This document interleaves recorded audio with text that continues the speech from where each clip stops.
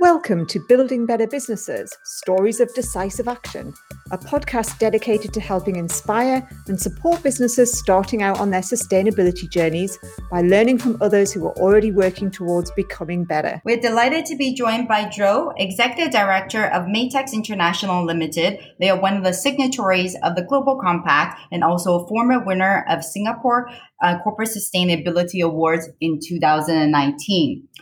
Dro, we're really delighted to have you here today. Would you be able to share with us a little bit about Matex and how did the business come to be? Thank you very much, Esther. Thank you, Susie and Kim, for having me on the show. And I start with a statement that I don't have much time left on Earth. And actually, that's a very important statement because we are mindful of the amount of time and resources we have left in us to leave a better generation for our world. And that's really what Matex or Matex was started as in our DNA, to be sustainable. As a company, we started in 1989 to be a global leader and manufacturer of clean color solution technologies for the globe in the textile, in the leather, paper, and the polymer space. My father founded this company 32 years ago as our journey started. And it was there that we realized that there was a big gap, even though we were solving a lot of problems by having a better dyeing solution, better colors, as compared to when we had natural dyes from plants and from the earth. We were now able to synthesize better dyes, but there still was a big problem with the amount of resources that was at hand that's used to color the textiles that the population on Earth continues to grow from 8 billion today, probably grow to 10 billion or 12 billion by 2050. So all these are pressing issues, and basically Matex was founded humbly as a specialty chemical company to look into providing creative solutions in this clean color science space. When we think about sustainability, can you tell us a little bit more what sustainability looks like in the context of Matex, Dro? So how is it embedded into the business? Well, for us, sustainability started right from the on-go. We had to think big because at that point in time, we knew what the pain points were in the industry. We know that by the World Bank's report, 20% of global water pollution is a result of the water from textiles processing. And we do know that it's the second largest polluter behind the oil and gas industry. So these are the broad facts that are there in the industry, and there continue to be a lot of carbon footprint measures that has to be taken to reduce the footprint of textiles and processing. So broadly, I think the UN SDG has done a very good job in identifying key goals. Actually been able to use them and identify 3 pillars, mainly goal number 6, which is look into clean water and sanitation. Goal number 11 for sustainable cities and communities. Goal number 12, which is for responsible production and consumption. Basically, these 3 goals resonates very well with what we are trying to do and what we're trying to bring to the market, as well as our partners and stakeholders in the industry.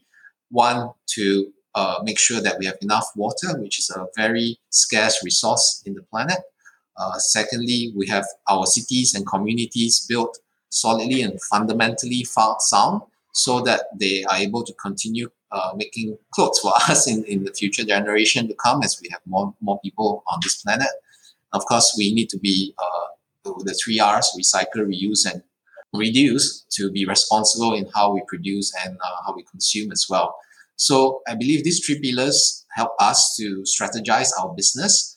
And so with our research and investment and development investment and our product developments, we have earmarked these 3 as pillars so that we can continue to put in the necessary resources and to partner with the right key partners to solve the challenges in the fashion industry and beyond as well. Thanks very much, Dro. There's been a lot of conversations and advancement looking at sustainable textile. Salt is the most commonly used chemical in textile dyeing, and this leads to chemical and wastewater discharge, resulting in significant environmental pollution as well as high levels of energy and water usage, as you mentioned. We've been hearing a lot about Mega Pro Eco. Could you please share a bit more about this product, please? We have always been trying to push the agenda of sustainability or to actually incorporate it into our solutions. But it's also a factor of the regulations, the technologies that use in complementary with our technologies. At the same time, the demand from the market and the recognition from the consumer, because all these factors play to each other to make sure that we can all work together to deliver a better solution. And as Matex, we made our name through the product range called reactive dyes. Please indulge me with some of the terms that I'm going to share with you. Reactive dyes are dyes that are used on the cellulosic fibers. In terms of fibers, you can split it into natural and synthetic. And for natural, you tend to have your cellulosic, which makes up about 35 to 40% of the world's fiber consumption or fiber production. And in that, you also have your rayons, your viscose, which are man-made. But on the synthesis side, on the non-natural side, we have polyester and nylon. So the salt that is used very much in the reactive dye space has also been a solution on its own in the past, because it helps to push the amount of dye effectively into the fabric and the fiber itself so that it can penetrate better, and it also can react faster and allow the reaction to be more complete. But then the salt itself basically has to be retaken out and has to be disposed, evaporated, and this causes a lot of strain on the energy, the water, and also salt, as we know, is very abrasive to the machines and the mechanical materials. And it's also very heavy because a large amount of salt is in the past carried by sacks. And if you can imagine the amount of textiles we are dyeing today and multiply with the amount of salt that we had to use, this is a tremendous figure. And of course, all this salt goes into the water and gets concentrated. And this causes a big strain on the living organisms and the environment. And in the past, where there was low legislation on how you dispose of your waste, a lot of this goes into waterways, streams, rivers, and even to the sea illegally. Of course, today, fast forward, all these regulations have caught up.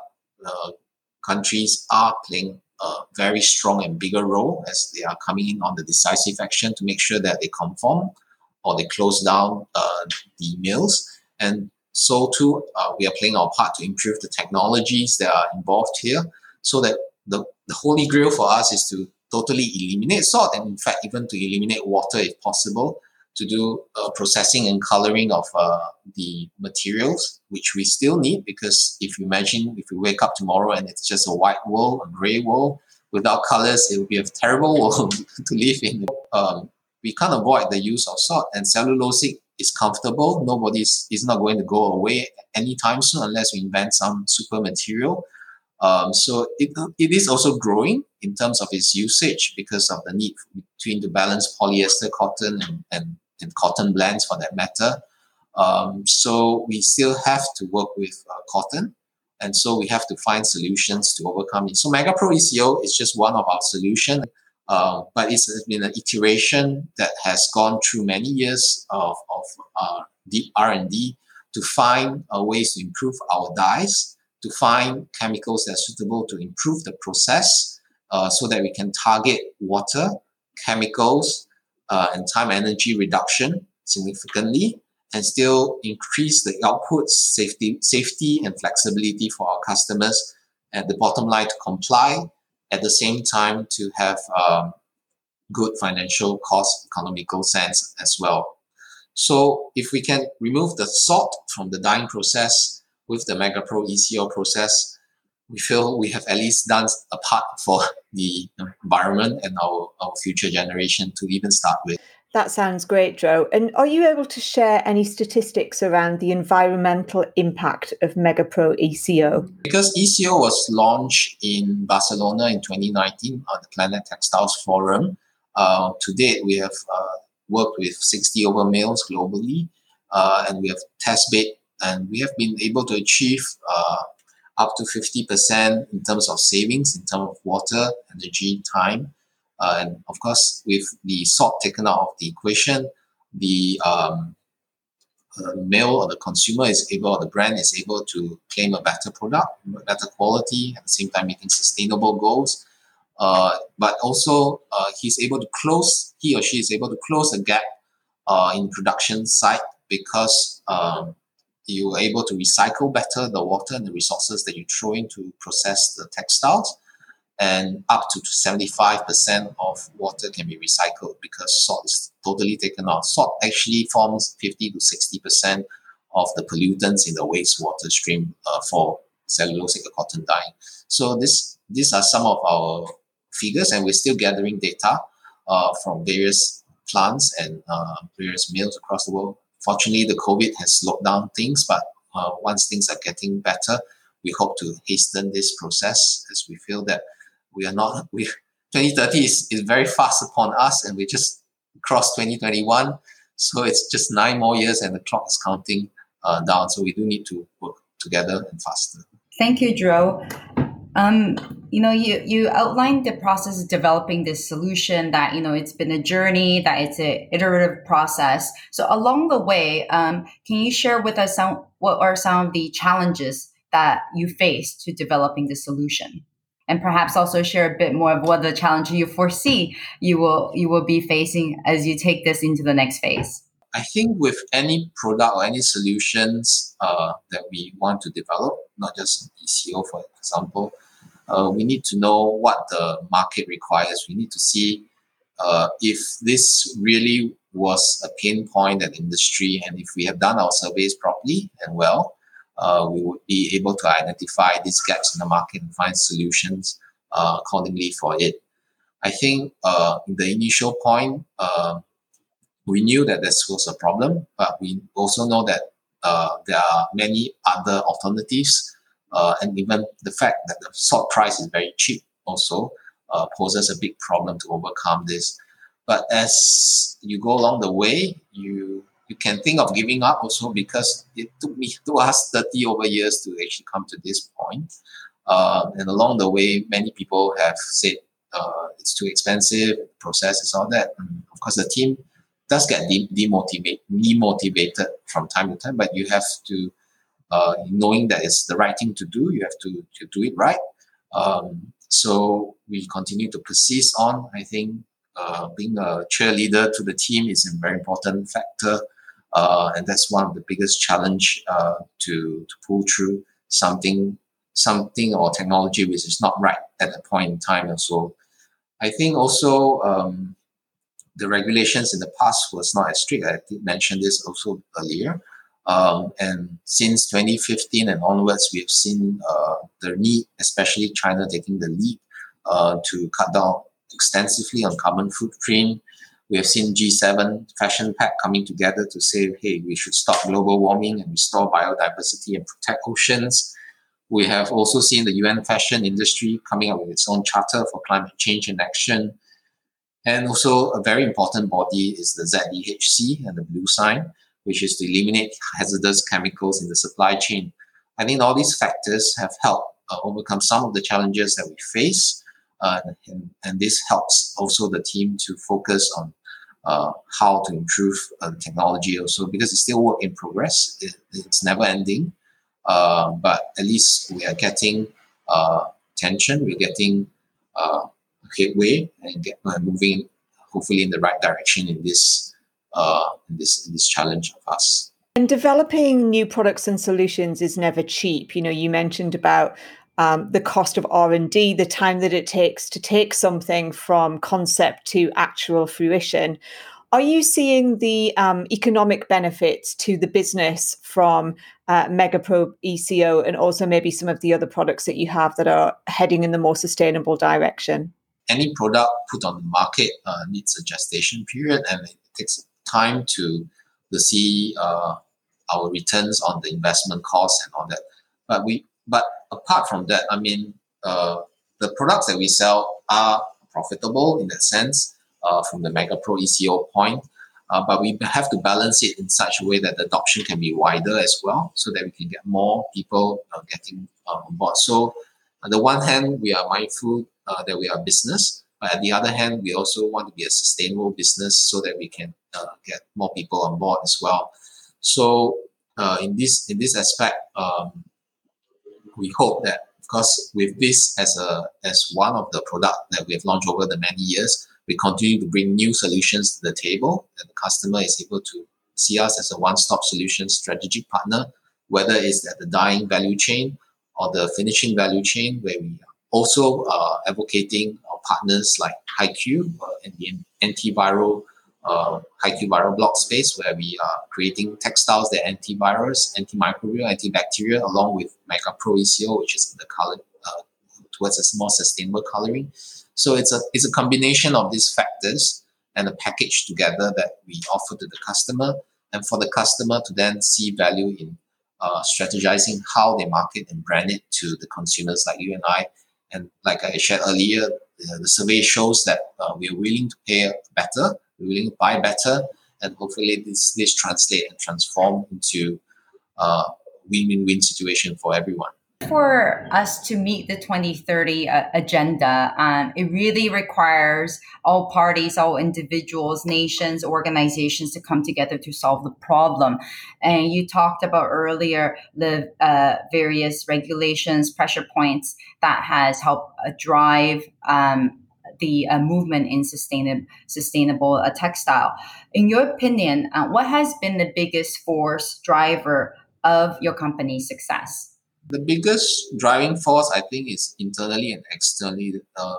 Externally, I would still say is the government regulations, because this plays a very big part in regulating what the country needs to be doing rightly. And so without this legislation or regulations, is we can continue to push to the mills, we can continue to push to the consumers, but the government sector, bodies like GCNS are important to lobby for this and to share this across a wide space. And I think this podcast helps as well very much in doing so that more people can be aware of the situation and what it is. So I believe to get to the 2030, this is one aspect of from the external side. From our internal side, I believe it's our gung-ho continue to get to philosophy that my dad always says, we make a living by what we get, and we make a life by what we give. So this is important that we continue to give first, and of course what comes back in return is what we can then return to society as well. So I think with this mindset, then we can continue to be sustainable and happy at the end of the day. Thanks, Joe. That's a great philosophy to live by, isn't it? I'd like to ask you, lots of SMEs are trying to become better businesses. They're trying to become more sustainable. What would be the 3 tips that you would share with other businesses when it comes to becoming better? I think it's important to think big, whether you are SME, whether you are an individual, an enterprise, or even as an MNC, but to have a big vision, a big goal.